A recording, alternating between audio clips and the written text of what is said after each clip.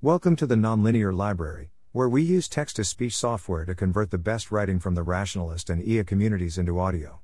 This is Highly Advanced Epistemology 101 for Beginners, Part 15 Mixed Reference The Great Reductionist Project, published by Eliezer Yudkowsky. Follow-up to logical pinpointing, causal reference. Take the universe and grind it down to the finest powder and sieve it through the finest sieve and then show me one atom of justice, one molecule of mercy.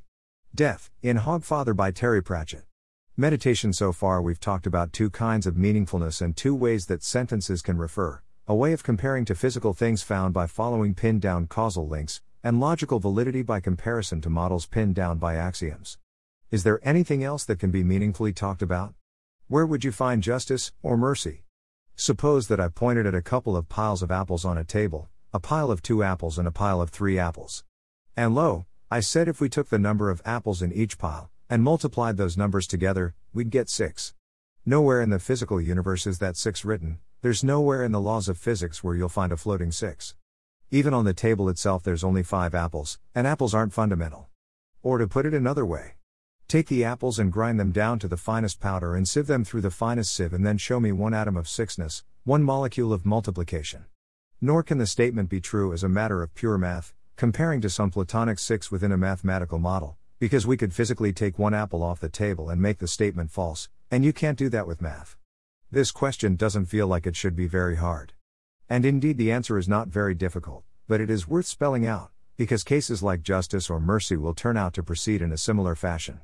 Navigating to the 6 requires a mixture of physical and logical reference. This case begins with a physical reference, when we navigate to the physical apples on the table by talking about the cause of our apple-seeing experiences. Next we have to call the stuff on the table apples. But how? Oh, how can we do this, when grinding the universe and running it through a sieve will reveal not a single particle of appleness? This part was covered at some length in the reductionism sequence. Standard physics uses the same fundamental theory to describe the flight of a Boeing 747 airplane, and collisions in the Relativistic Heavy Ion Collider. Nuclei and airplanes alike, according to our understanding, are obeying special relativity, quantum mechanics, and chromodynamics. We also use entirely different models to understand the aerodynamics of a 747 and a collision between gold nuclei in the RHIC. A computer modeling the aerodynamics of a 747 may not contain a single token, a single bit of our AM that represents a quark. Or a quantum field, really, but you get the idea. So is the 747 made of something other than quarks? And is the statement the 747 has wings meaningless or false? No, we're just modeling the 747 with representational elements that do not have a one-to-one correspondence with individual quarks. Similarly with apples.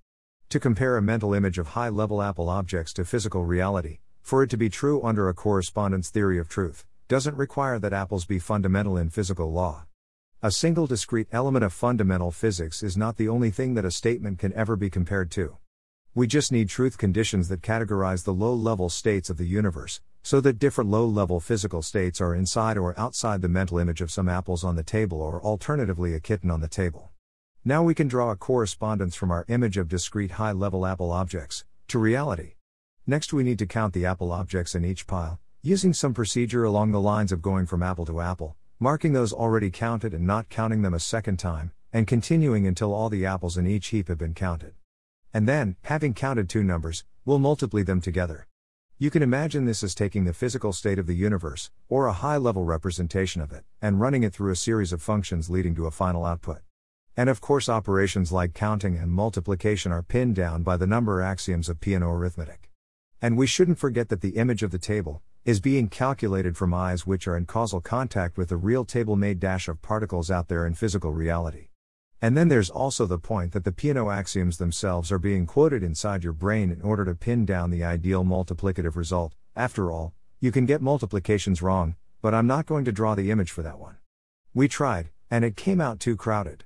So long as the math is pinned down, any table of 2 apple piles should yield a single output when we run the math over it. Constraining this output constrains the possible states of the original, physical input universe. And thus the product of the apple numbers is 6 is meaningful, constraining the possible worlds. It has a truth condition, fulfilled by a mixture of physical reality and logical validity, and the correspondence is nailed down by a mixture of causal reference and axiomatic pinpointing. I usually simplify this to the idea of running a logical function over the physical universe, but of course the small picture doesn't work unless the big picture works. The Great Reductionist Project can be seen as figuring out how to express meaningful sentences in terms of a combination of physical references, statements whose truth value is determined by a truth condition directly corresponding to the real universe we're embedded in, and logical references, valid implications of premises, or elements of models pinned down by axioms, where both physical references and logical references are to be described effectively or formally, in computable or logical form. I haven't had time to go into this last part, but it's an already popular idea in philosophy of computation. And the Great Reductionist thesis can be seen as the proposition that everything meaningful can be expressed this way eventually. But it sometimes takes a whole bunch of work. And to notice when somebody has subtly violated the Great Reductionist thesis, to see when a current solution is not decomposable to physical and logical reference, requires a fair amount of self-sensitization before the transgressions become obvious. Example: counterfactuals. Consider the following pair of sentences, widely used to introduce the idea of counterfactual conditioning. A. If Lee Harvey Oswald didn't shoot John F. Kennedy, someone else did. B. If Lee Harvey Oswald hadn't shot John F. Kennedy, someone else would've. The first sentence seems agreeable. John F. Kennedy definitely was shot, historically speaking, so if it wasn't Lee Harvey Oswald it was someone. On the other hand, unless you believe the Illuminati planned it all, it doesn't seem particularly likely that if Lee Harvey Oswald had been removed from the equation, somebody else would have shot Kennedy instead. Which is to say that sentence A appears true and sentence B appears false. One of the historical questions about the meaning of causal models, in fact, of causal assertions in general, is, how does this so-called causal model of yours differ from asserting a bunch of statistical relations? Okay, sure, these statistical dependencies have a nice neighborhood structure, but why not just call them correlations with a nice neighborhood structure? Why use fancy terms like cause and effect? And one of the most widely endorsed answers, including nowadays, is that causal models carry an extra meaning because they tell us about counterfactual outcomes, which ordinary statistical models don't. For example, suppose this is our causal model of how John F. Kennedy got shot. Kennedy causes Oswald. Roughly, this is intended to convey the idea that there are no Illuminati. Kennedy causes Oswald to shoot him, does not cause anybody else to shoot him, and causes the moon landing. But once you know that Kennedy was elected, there's no correlation between his probability of causing Oswald to shoot him and his probability of causing anyone else to shoot him. In particular, there's no Illuminati who monitor Oswald and send another shooter if Oswald fails. In any case, this diagram also implies that if Oswald hadn't shot Kennedy, nobody else would've, which is modified by a counterfactual surgery a.k.a. the do operator, in which a node is severed from its former parents, set to a particular value, and its descendants then recomputed. Do Oswald equals n. And so it was claimed that the meaning of the first diagram is embodied in its implicit claim, as made explicit in the second diagram, that if Oswald hadn't shot Kennedy, nobody else would've. This statement is true, and if all the other implicit counterfactual statements are also true, the first causal model as a whole is a true causal model. What's wrong with this picture? Well, if you're strict about that whole combination of physics and logic business, the problem is that there are no counterfactual universes for a counterfactual statement to correspond to. There's apples on the table can be true when the particles in the universe are arranged into a configuration where there's some clumps of organic molecules on the table. What arrangement of the particles in this universe could directly make true the statement if Oswald hadn't shot Kennedy, nobody else would've? In this universe, Oswald did shoot Kennedy and Kennedy did end up shot. But it's a subtle sort of thing to notice when you're trying to establish the truth condition of a sentence by comparison to counterfactual universes that are not measurable, are never observed, and do not in fact actually exist. Because our own brains carry out the same sort of counterfactual surgery automatically and natively, so natively that it's embedded in the syntax of language. We don't say, what if we perform counterfactual surgery on our models to set Oswald shoots Kennedy to false? We say, what if Oswald hadn't shot Kennedy? So there's this counterfactual supposition operation which our brain does very quickly and invisibly to imagine a hypothetical non-existent universe where Oswald doesn't shoot Kennedy, and our brain very rapidly returns the supposition that Kennedy doesn't get shot, and this seems to be a fact like any other fact, and so why couldn't you just compare the causal model to this fact like any other fact? And in one sense, if Oswald hadn't shot Kennedy, nobody else would've is a fact. It's a mixed reference that starts with the causal model of the actual universe where there are actually no Illuminati, and proceeds from there to the logical operation of counterfactual surgery to yield an answer which, like 6 for the product of apples on the table, is not actually present anywhere in the universe. But you can't say that the causal model is true because the counterfactuals are true. The truth of the counterfactuals has to be calculated from the truth of the causal model, followed by the implications of the counterfactual surgery axioms. If the causal model couldn't be true or false on its own, by direct comparison to the actual real universe, there'd be no way for the counterfactuals to be true or false either, since no actual counterfactual universes exist. So the business of counterfactuals may sound like a relatively obscure example, though it's going to play a large role in decision theory later on, and I expect to revisit it then, but it sets up some even larger points.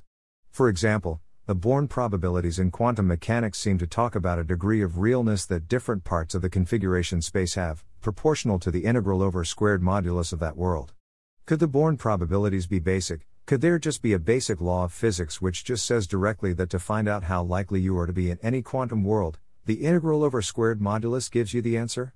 And the same law could have just as easily have said that you're likely to find yourself in a world that goes over the integral of modulus to the power 1.99999. But then we would have mixed references that mix together three kinds of stuff: the Schrödinger equation, a deterministic causal equation relating complex amplitudes inside a configuration space, logical validities and models, and a law which assigned fundamental degree dash of realness, aka magical reality fluid. Meaningful statements would talk about some mixture of physical laws over particle fields in our own universe, logical validities, and degree of realness. This is just the same sort of problem if you say that causal models are meaningful and true relative to a mixture of three kinds of stuff: actual worlds, logical validities, and counterfactuals, and logical validities. You're only supposed to have two kinds of stuff. People who think qualia are fundamental are also trying to build references out of at least three different kinds of stuff: physical laws, logic, and experiences. Anthropic problems similarly revolve around a mysterious degree of realness, since presumably when you make more copies of people, you make their experiences more anticipatable somehow. But this doesn't say that anthropic questions are meaningless or incoherent. It says that since we can only talk about anthropic problems using three kinds of stuff, we haven't finished doing reductionism to it yet. I have not yet encountered a claim to have finished reducing anthropics which, A, ends up with only two kinds of stuff and B, does not seem to imply that I should expect my experiences to dissolve into Boltzmann brain chaos in the next instant, given that if all this talk of degree of realness is nonsense, there is no way to say that physically lawful copies of me are more common than Boltzmann brain copies of me. Or to take it down a notch, naive theories of free will can be seen as obviously not completed reductions when you consider that they now contain physics, logic, and this third sort of thingy called choices. And, alas, modern philosophy is full of new sorts of stuff. We have modal realism that makes possibility a real sort of thing, and then other philosophers appeal to the truth of statements about conceivability without any attempt to reduce conceivability into some mixture of the actually physically real and our universe and logical axioms, and so on, and so on. But lest you be tempted to think that the correct course is always to just envision a simpler universe without the extra stuff, consider that we do not live in the naive unfree universe in which all our choices are constrained by the malevolent outside hand of physics, leaving us as slaves. Reducing choices to physics is not the same as taking a naive model with three kinds of stuff, and deleting all the choices from it. This is confusing the project of getting the gnomes out of the haunted mine, with trying to unmake the rainbow. Counterfactual surgery was eventually given a formal and logical definition, but it was a lot of work to get that far. Causal models had to be invented first, and before then, people could only wave their hands frantically in the air when asked what it meant for something to be a cause. The overall moral I'm trying to convey is that the Great Reductionist Project is difficult. It's not a matter of just proclaiming that there's no gnomes in the mine, or that rainbows couldn't possibly be supernatural. There are all sorts of statements that were not originally, or are presently not obviously decomposable into physical law plus logic, but that doesn't mean you just give up immediately. The Great Reductionist thesis is that reduction is always possible eventually. It is nowhere written that it is easy, or that your prior efforts were enough to find a solution if one existed. Continued next time with justice and mercy, or rather, fairness and goodness. Because clearly, if we end up with meaningful moral statements, they're not going to correspond to a combination of physics and logic plus morality. Thanks for listening. To help us out with the Nonlinear Library or to learn more, please visit nonlinear.org.